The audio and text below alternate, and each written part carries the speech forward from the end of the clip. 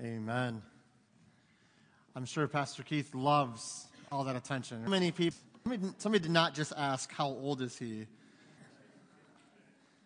I would make a guess, but it would be, I'm going to pray that we see Pastor Keith at the altar today for that lie he just told in church. It's open, brother. Whenever, it's open. No, we are so thankful you're here with us this morning, and we are excited for this week. I mentioned it in the weeks previously. A couple weeks ago, we talked about how do we prepare our hearts for the coming holidays of Thanksgiving and Christmas. How do we get our minds and our hearts ready for all that God would have for us? And I made a comment that I still believe is so true today, that honestly, in the celebrations of Thanksgiving and Christmas, no one should be able to celebrate those more joyfully than Christians, those that know Christ. Who can be more thankful than a follower of Christ? Who could be more appreciative of the greatest gift, which is Christ as Savior in salvation? And so I pray that as you approach this week, maybe you've got some things to do. Maybe you've got people coming over your house. Maybe you got meals to make, things to buy for groceries, all those kind of things. Be on guard this week. Do not let the enemy or your flesh rob you of your joy during this season. Enjoy every moment. And we talked about it before. How do we enjoy every moment? We enjoy every moment by looking beyond ourselves, as we've demonstrated, so many of you have done this last week with fruit baskets and shoe boxes and so many things. And so continue to do that as we look forward to what the Lord has for us this week. And so as we get ready to prepare for Thanksgiving, we always try to do communion the Sunday before Thanksgiving. We do that because we believe it is a great way to express thanks for all that Christ did for us while on earth. And so in just a little bit here, we're going to take part of the Lord's Supper. And here at North Goodland, in case we don't mention it later, we do not require you to be a member of our church to partake of the Lord's Supper. We practice what is called open communion. And what that means is that if you are a follower of Jesus Christ, you've received him as your Savior, that we invite you to take part in communion with us here at the end of the service. We would enjoy that time. I really do honestly love this time of communion and just coming together and being able to, and it sounds so simple, but when you pass that tray to the person next to you and you look them in the eye as a brother or sister in Christ, and you get to say, this is the body which was broken for you.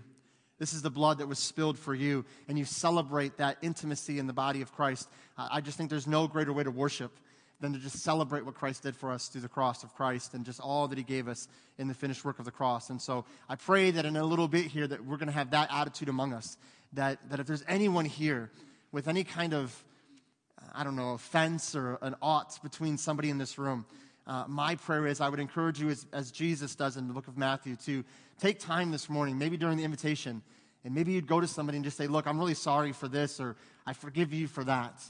And get that right in your heart before we come together over the Lord's table and celebrate this communion. So however the Lord is leading, I enjoy it this time so much, celebrating the body of Christ with you and the blood of Christ as well as we celebrate. And so as I was going through this week, I was thinking about this whole idea, and this whole idea of coming together over the communion table.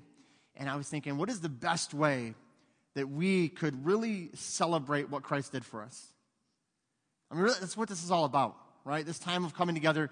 Some of you grew up in churches or denominations where the communion meant more than it probably really should have. What I mean is, this is not the literal body and blood of Christ. We do this in remembrance of what Christ did for us.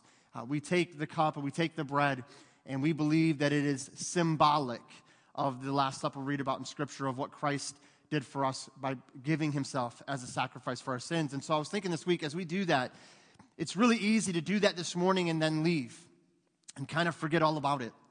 And I kind of use an illustration in my mind, and it's something that's always, as long as we've done communion here, it's made me think of this. And I don't mean it's bad, and some of you are going to be hesitant to do it now, so I really kind of debated whether I should say this, but I'm going to. There's these little things in the chairs in front of you. You guys can look at them if you want to. There's these little holes. Okay, if you've never ever, what is that hole there for? That's for the little cup that we're going to give you. You drink it, and then you stick it in that little hole, okay? At the old building, in the pews, they had them next to, the hymnal rack thing. Some of you guys that have been at churches with pews, you know what I'm talking about. You're like, oh, yeah, okay? All the kids, I don't know what this was about, but all the kids, and maybe you guys have seen this before, some of the younger kids that would be in there, they would just go crazy trying to collect as many cups as possible. And I saw Austin Blount one time, I'm not kidding you, a stack like this. And he's just running around, and it's just waving all the little juice everywhere.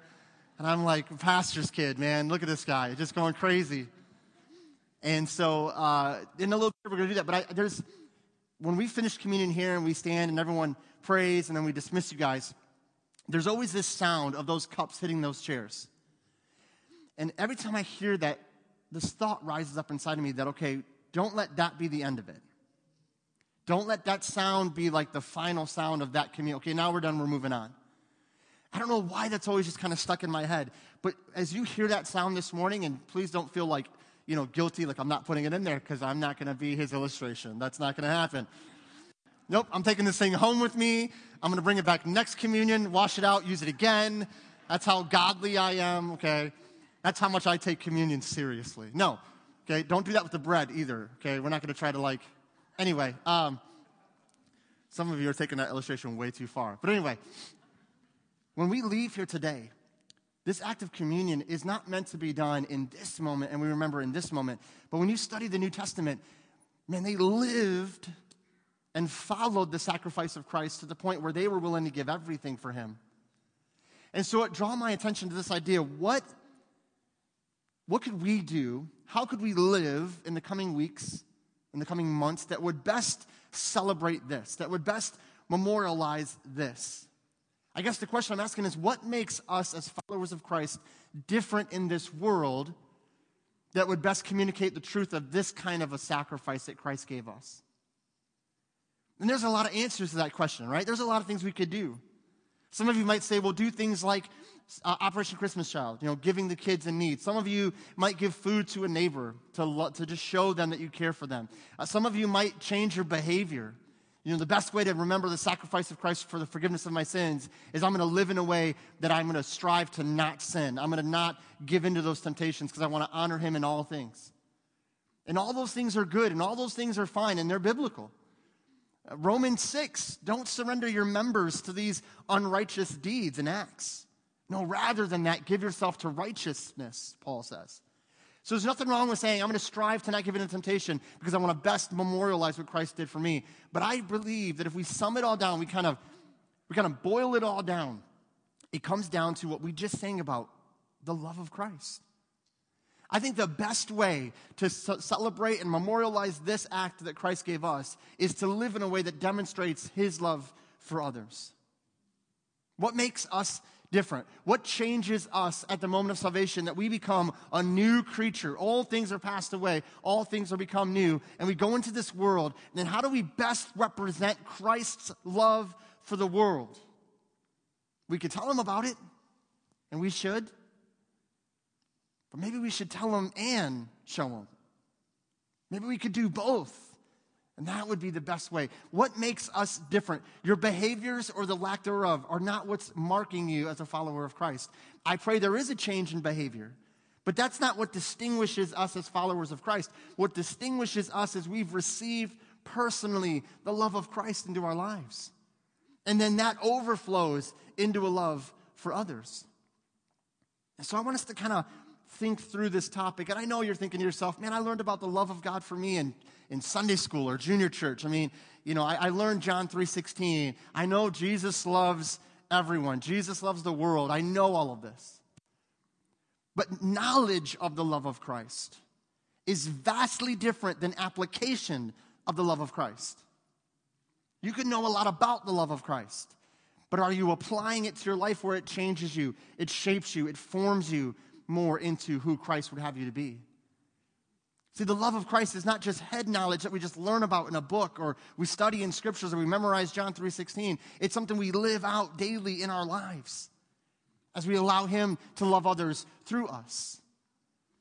And what I want to do this morning is I know it's a real simple topic, but I want to walk through this and I want to share with you guys a story from history, the history of our world, but also church history. And I want to read this through.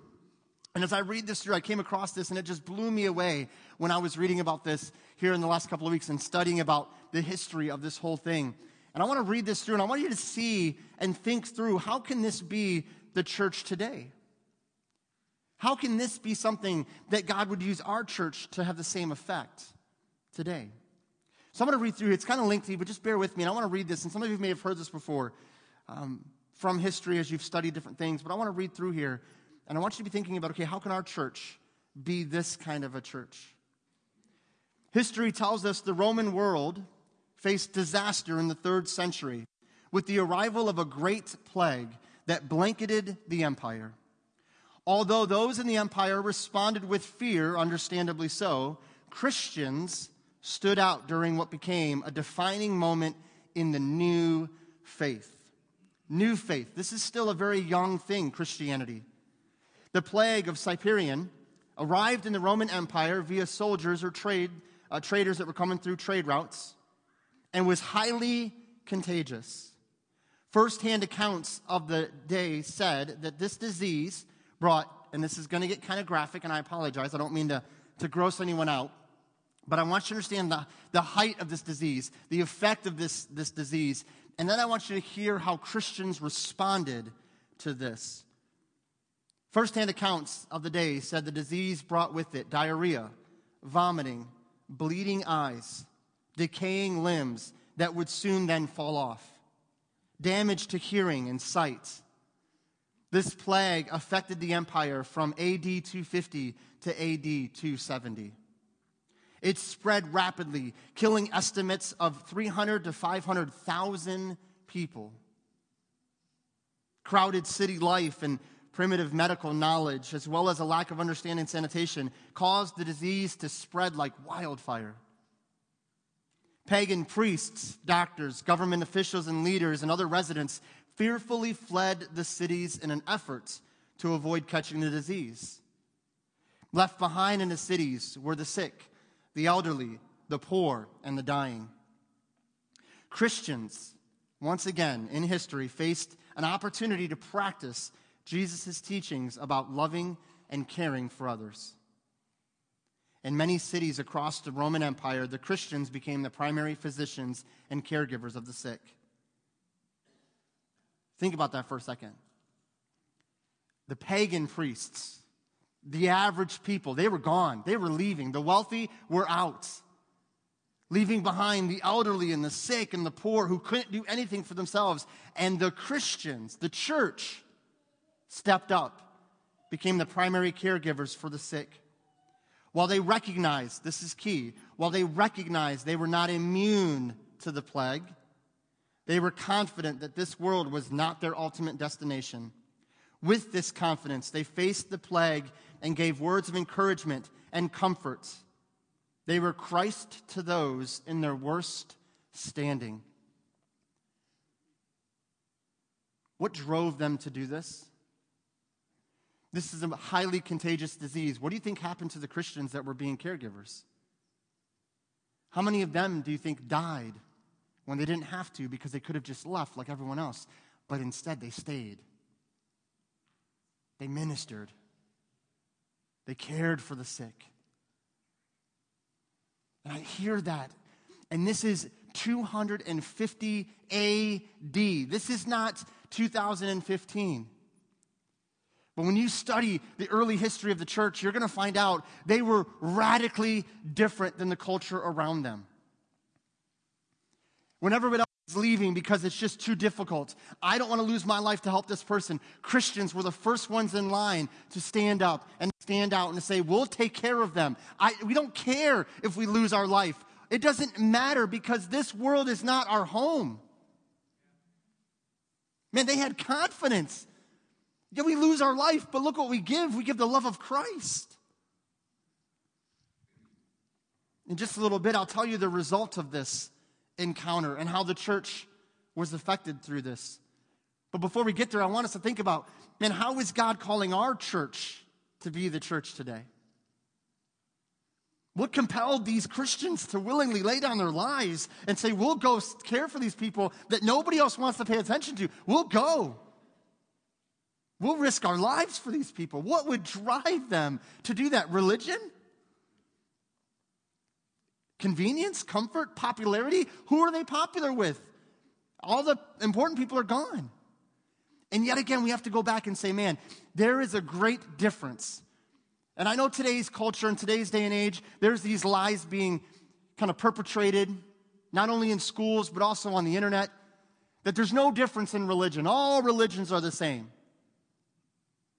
Anyone that says that has never actually studied religion, never actually studied the belief systems of the major religions of the world.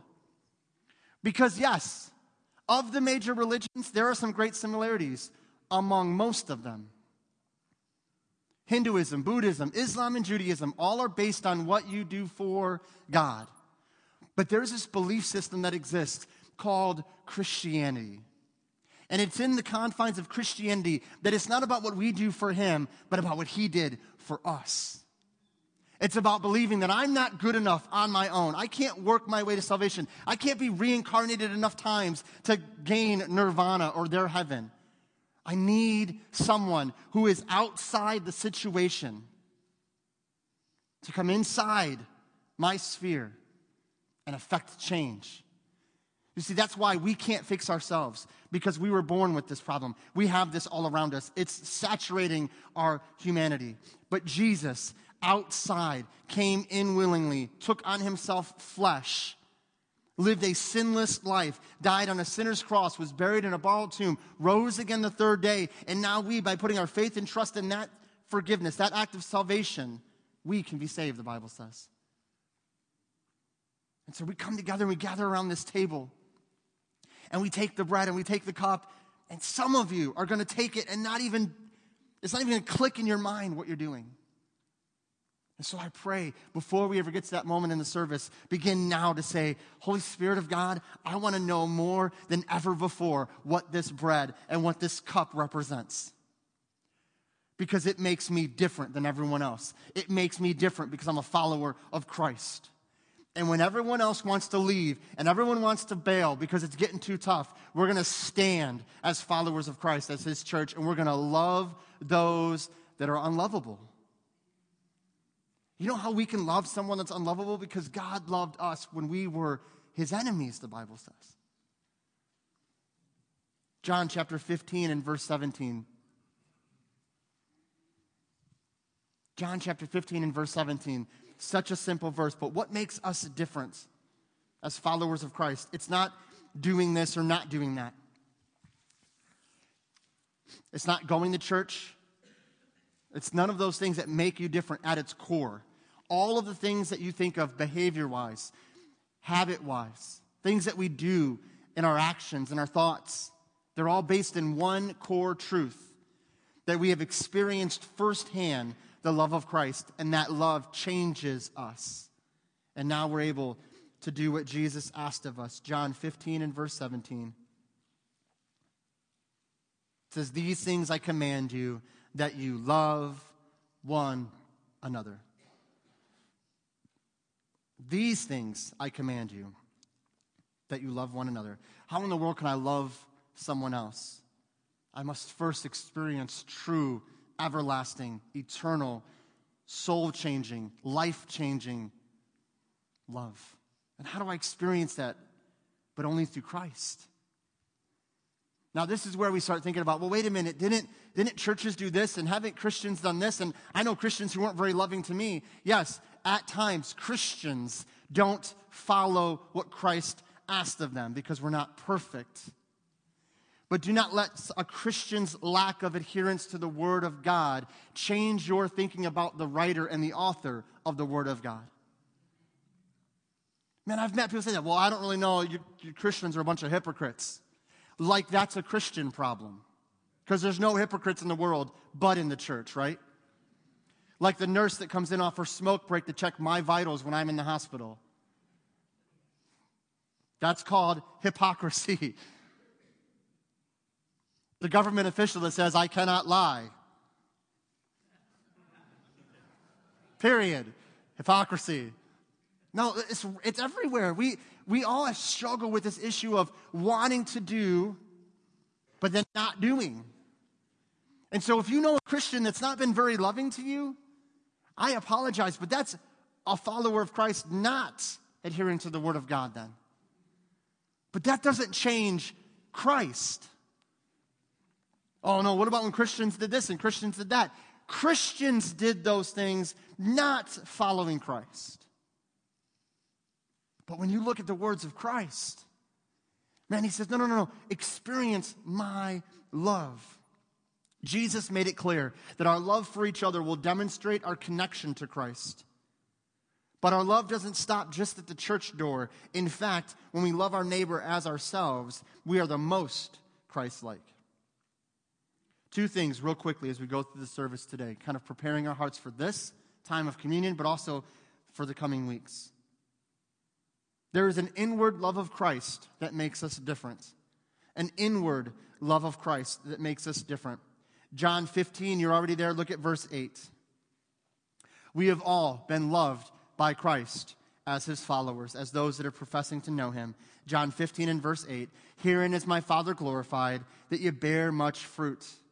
So shall you be my disciples. As the Father has loved me, so have I loved you. All right, if you're here this morning and you're starting to feel like, man, nobody loves me, nobody cares for me. It was so funny. Last night I get on Facebook and you ever get those Facebook message things like through Messenger and it's like share this or pass this on or whatever? You guys know what I'm talking about? They used to do them with email. I can't remember what they're called now, but anyway, like chain things, like forward these on to 10 different people, okay? If you get the ones that say like tell 10 different people God loves them or you hate Jesus, just delete that, okay? Don't be manipulated like that, okay? It's ridiculous. If you love Jesus, you'll share this. If you don't share it, you love Satan, okay? No. But we get these things. I got one, and it was this video thing, and I was like, oh, it's one of these chain things. It's not from anybody in the church. It's actually from someone from a church out in California that we had the chance to minister with. And so I was like, you're debating, right? Like, and it's just some guy in a car with the camera like here, like sitting in a parking lot or something, and just like, what's he going to say?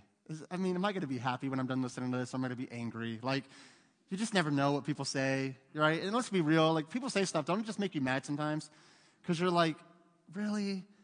So I pushed on it, and I pushed play. And you know what it was? Here's what it was. It was from a guy that I met out in California, and all it was this guy saying over and over again, you're awesome. Man, you're awesome. Jesus loves you. I love you.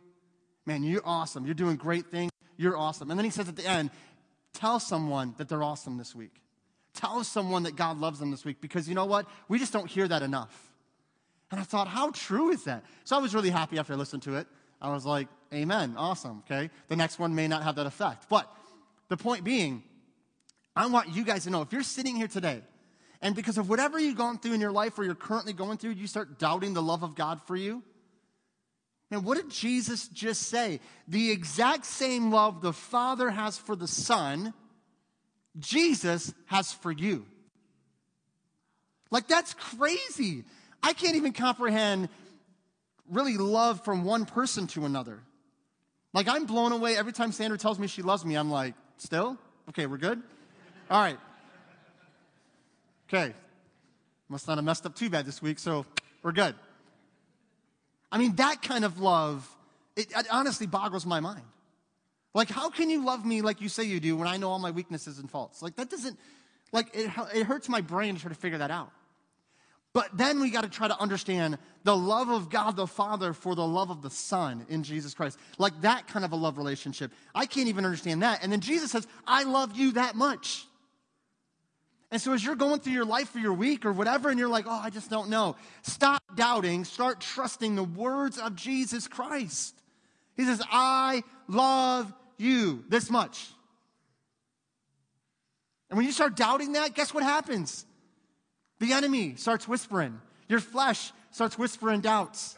Your prayer life changes.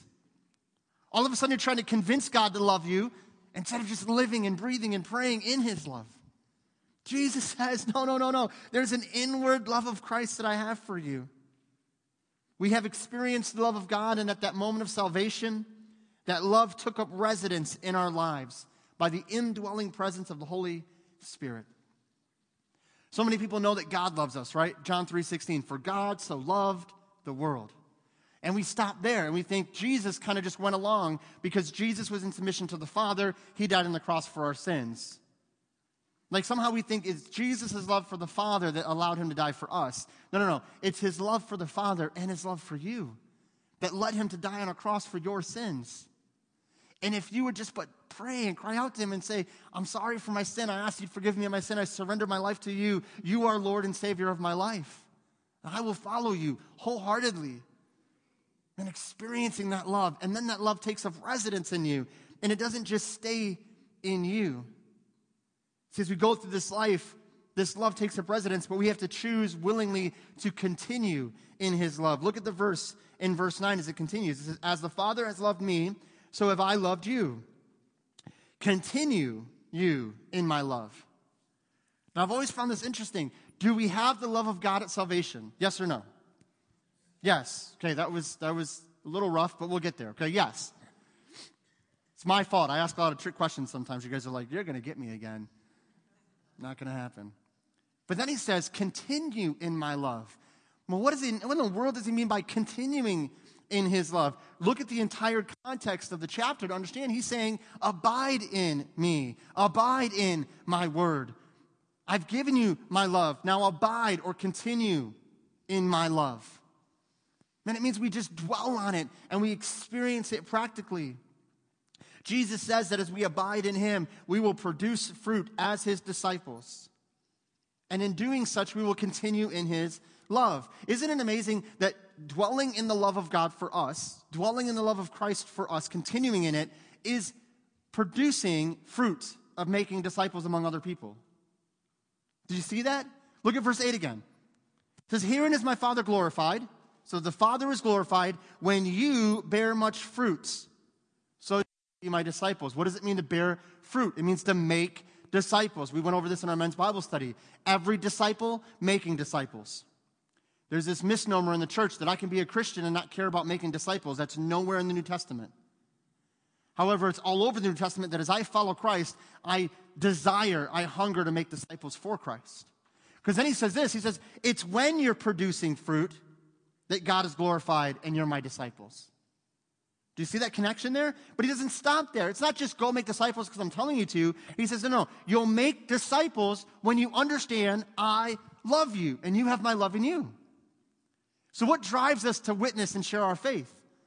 Not I want to see so-and-so change their behavior or I want to see so-and-so stop doing this and start doing that. It's I love them and I understand God loves them, so I need to make disciples. I need to share Christ and see them come to know Christ as their Savior.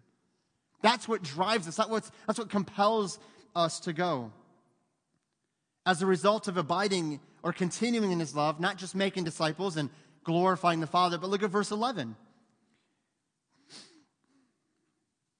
He says, these things have I spoken unto you. What things? Everything he just said. That my joy might remain in you and that your joy might be full.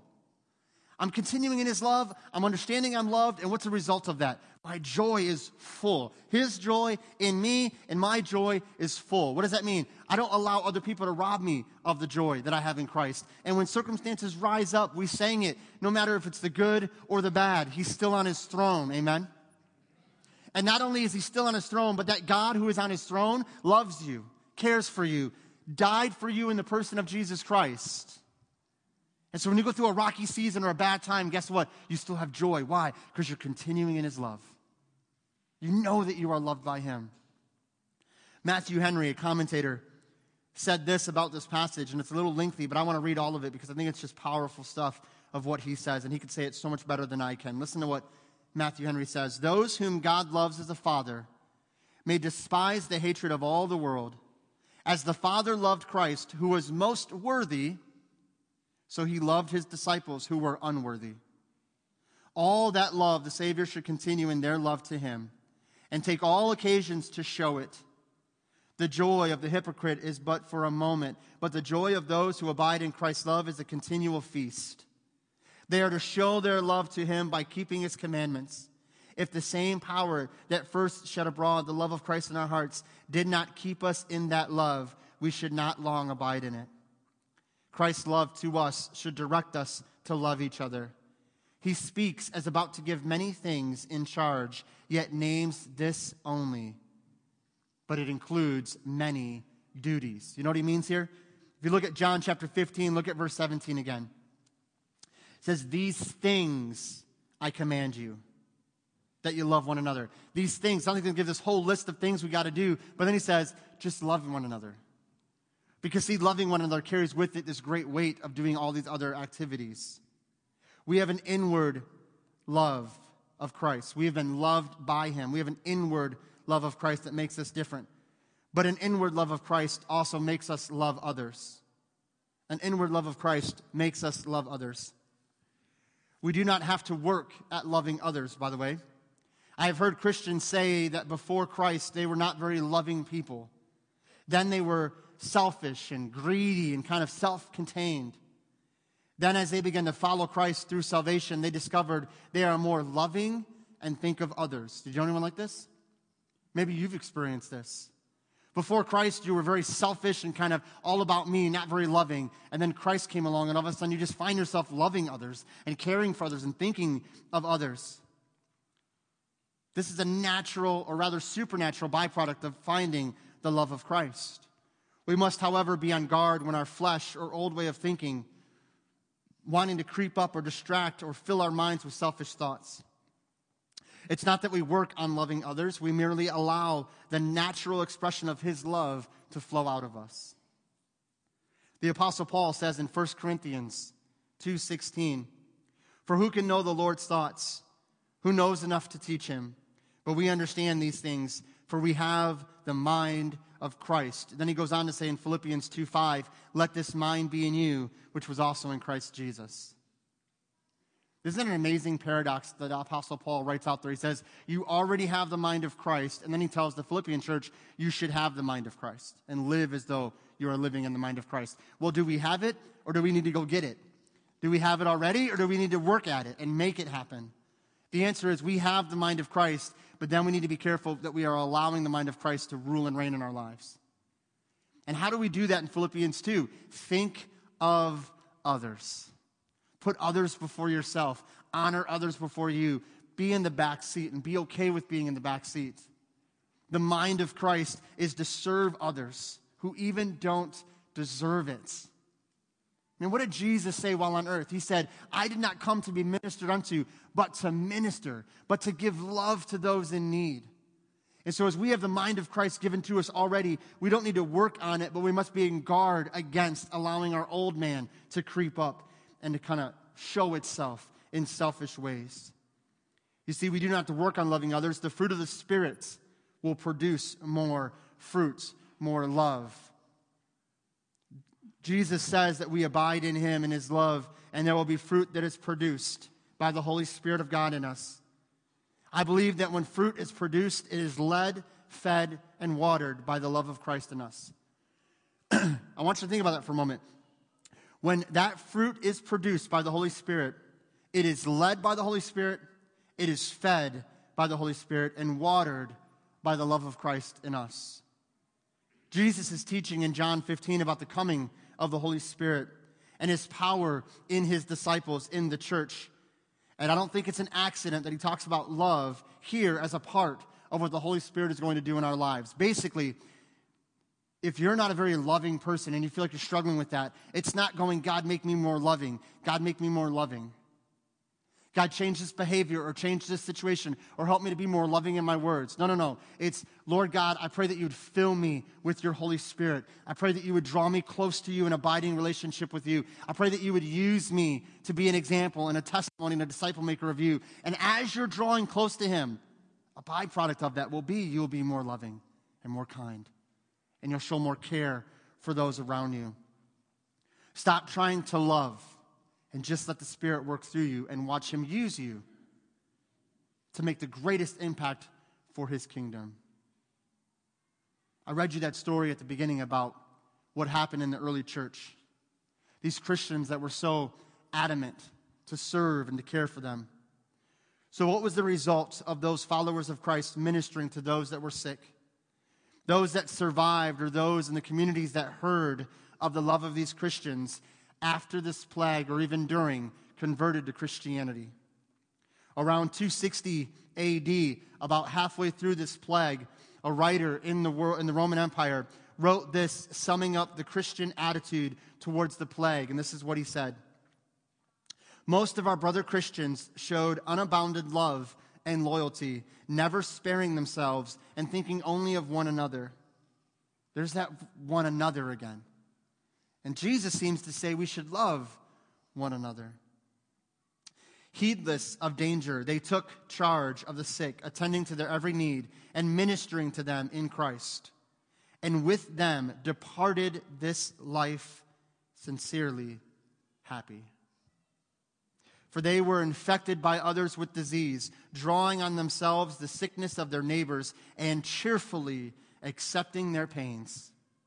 Many, in nursing and curing for others, transferred their death to themselves and died in their stead.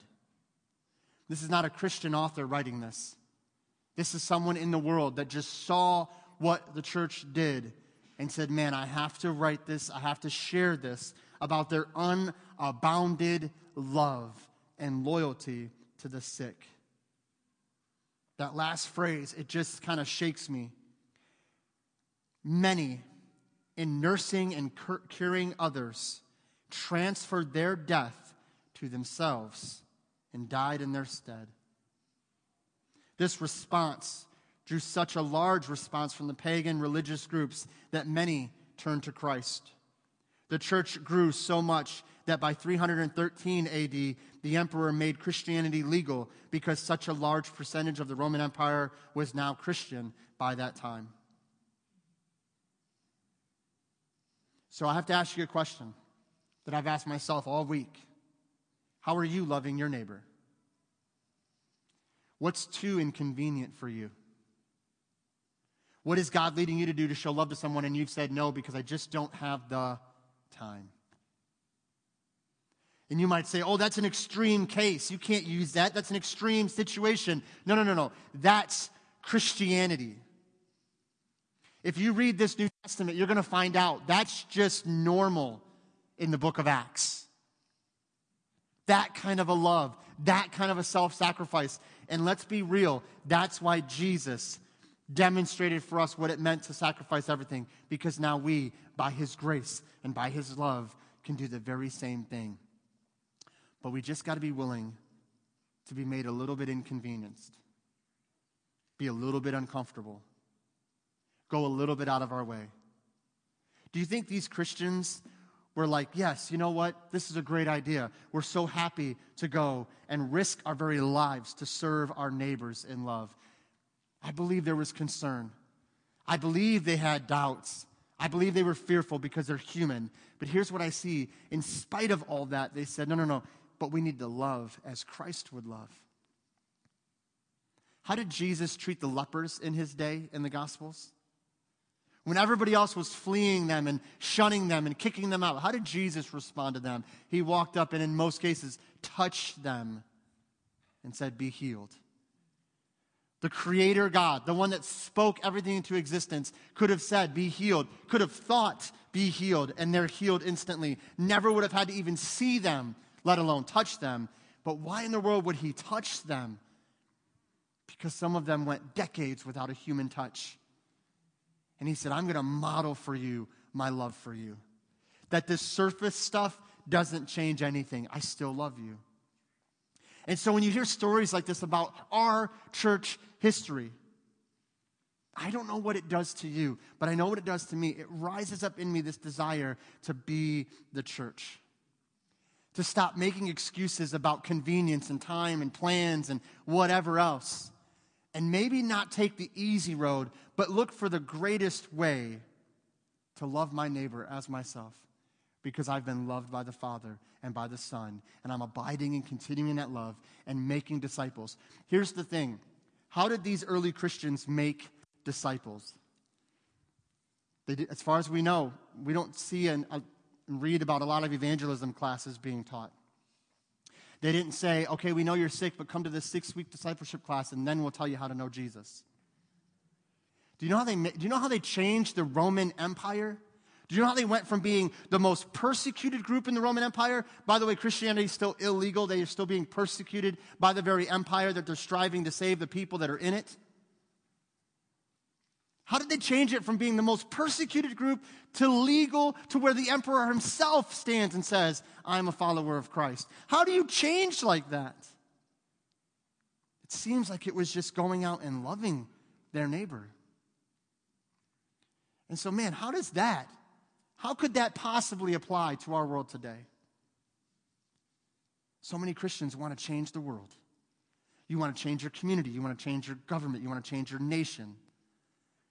I'm just going to give you a little bit of a sneak peek behind how to do that. You just love your neighbor as yourself. And you make a disciple of your neighbor. And then your neighbor who's experienced the love of God, the love of Christ, and your love practically will go out and love someone else and make a disciple. And I'm telling you, that's how you change the world.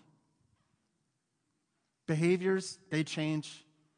Actions change. Thoughts change. We can talk about all that. But I'm going to tell you right now, and I've said this so many times, and I pray that some of you, it's starting to sink in and you're getting it, and some of you are doing this, and it's so exciting to see you guys loving your neighbors. I'm so blessed to be a part of a church that's demonstrating the love of Christ more so than I can even express verbally. But boycotting is not going to change the world. It's not. Now, you can boycott if you want to. You don't have to boycott. That's all your choice. I'm just telling you, that's not going to change the world. What will change the world, what Jesus said, and what we've seen in history, practically worked when Christians just were Jesus to their neighbors, to their communities. And by the way, read the rest of John 15. It doesn't always go well for the Christians that try to love the world. The Bible says they're going to hate you. Not everyone's going to come to Christ, but I'm telling you, if you get out there and you love your neighbor as yourself and you make disciples, God will use you to change this world. We've seen it in Scripture. We've seen it in history. Example of John 15. Do you know what the Roman Empire began to say right after this plague went through in 270? They blamed it on the Christians. They said, oh, no, the Christians started that plague. The Christians began to do that so that they could grow their church. That's what John 15 says. They're going to hate you. The more you show Christ, the more they're going to hate you. But you know what? It didn't change the church. It didn't change the amount of pagans that were saying, man, you guys stood fast. Our religious leaders fled. There must be something different about your God than these gods that we've worshiped. You know the difference? There's only one. Some of you may be sitting there thinking, like, I don't know if I believe that. I may not believe in gravity, but it affects me. I've said it before. I could jump off this building and say, I don't believe in gravity. And when I hit the ground, I've become suddenly aware that my belief or lack of belief in something does not make it true or untrue. Truth is truth. The Bible says that there is one way to the Father, and that's through Jesus Christ. And if you're here and you don't know Christ, then you're on a road that Jesus calls the wide road, and it leads to destruction. But there's a narrow road that you can choose to be a part of by receiving His grace and forgiveness of sins, find salvation, and be set free for eternity, experiencing His love, which changes everything else. So I want to encourage you guys, let's bow in a word of prayer. And we're just going to have a short invitation before we go to communion. And as we do this, I want you to just respond to Him. Whatever God is doing to speak to you, would you just respond? Father, we pray that as we come together to worship you this morning, Father, as we come before you and prepare our hearts to receive this communion, I pray, Lord, that as we have this time of invitation, a time to just respond to your message, I pray that we would take just a moment or two to reflect, to evaluate, to think about how we experienced your love at salvation, but how are we continuing in your love today? Are we abiding in your love? Are we abiding in the truth that we can draw closer and closer to you by your grace? Are we loving our neighbor as ourselves? Are we just loving our community? Father, it doesn't mean that we don't speak out against things. Father, if there's something in our community that we don't agree with, that we think is wrong, we can speak out against it. Father, loving someone doesn't mean ignoring wrongs. What loving someone means that in spite of their wrongs, we do everything within us to give them your grace and your mercy and to serve them. And so, Father, I pray that we would, as a follower of Christ in this country, that we would utilize the rights given to us to speak out against things, to make our voice heard through voting boxes and everything else. That's all good. We need to do that. But I pray that before we speak the truth, we have to remind ourselves, are we speaking the truth in love? Or are we just aggressively trying to convince others that we're right and they're wrong? And so, Father, thank you for your love. I know it's a simple message this morning, but I pray that it changes us and that we can in turn change this world for your glory. Father, be with this time this morning as we just honor you in all things and glorify you in all things. And we ask this in Jesus' name. Amen. Would you stand to your feet this morning as we have just a short time of invitation? And so we're going to do just a verse or two, and then we'll come back together for communion. But would you respond to him? Maybe you want to come and pray. Thank him for his love. Thank him for what you've experienced. Come and pray for your neighbor or there in your seats. However God is speaking, would you respond to him as we worship?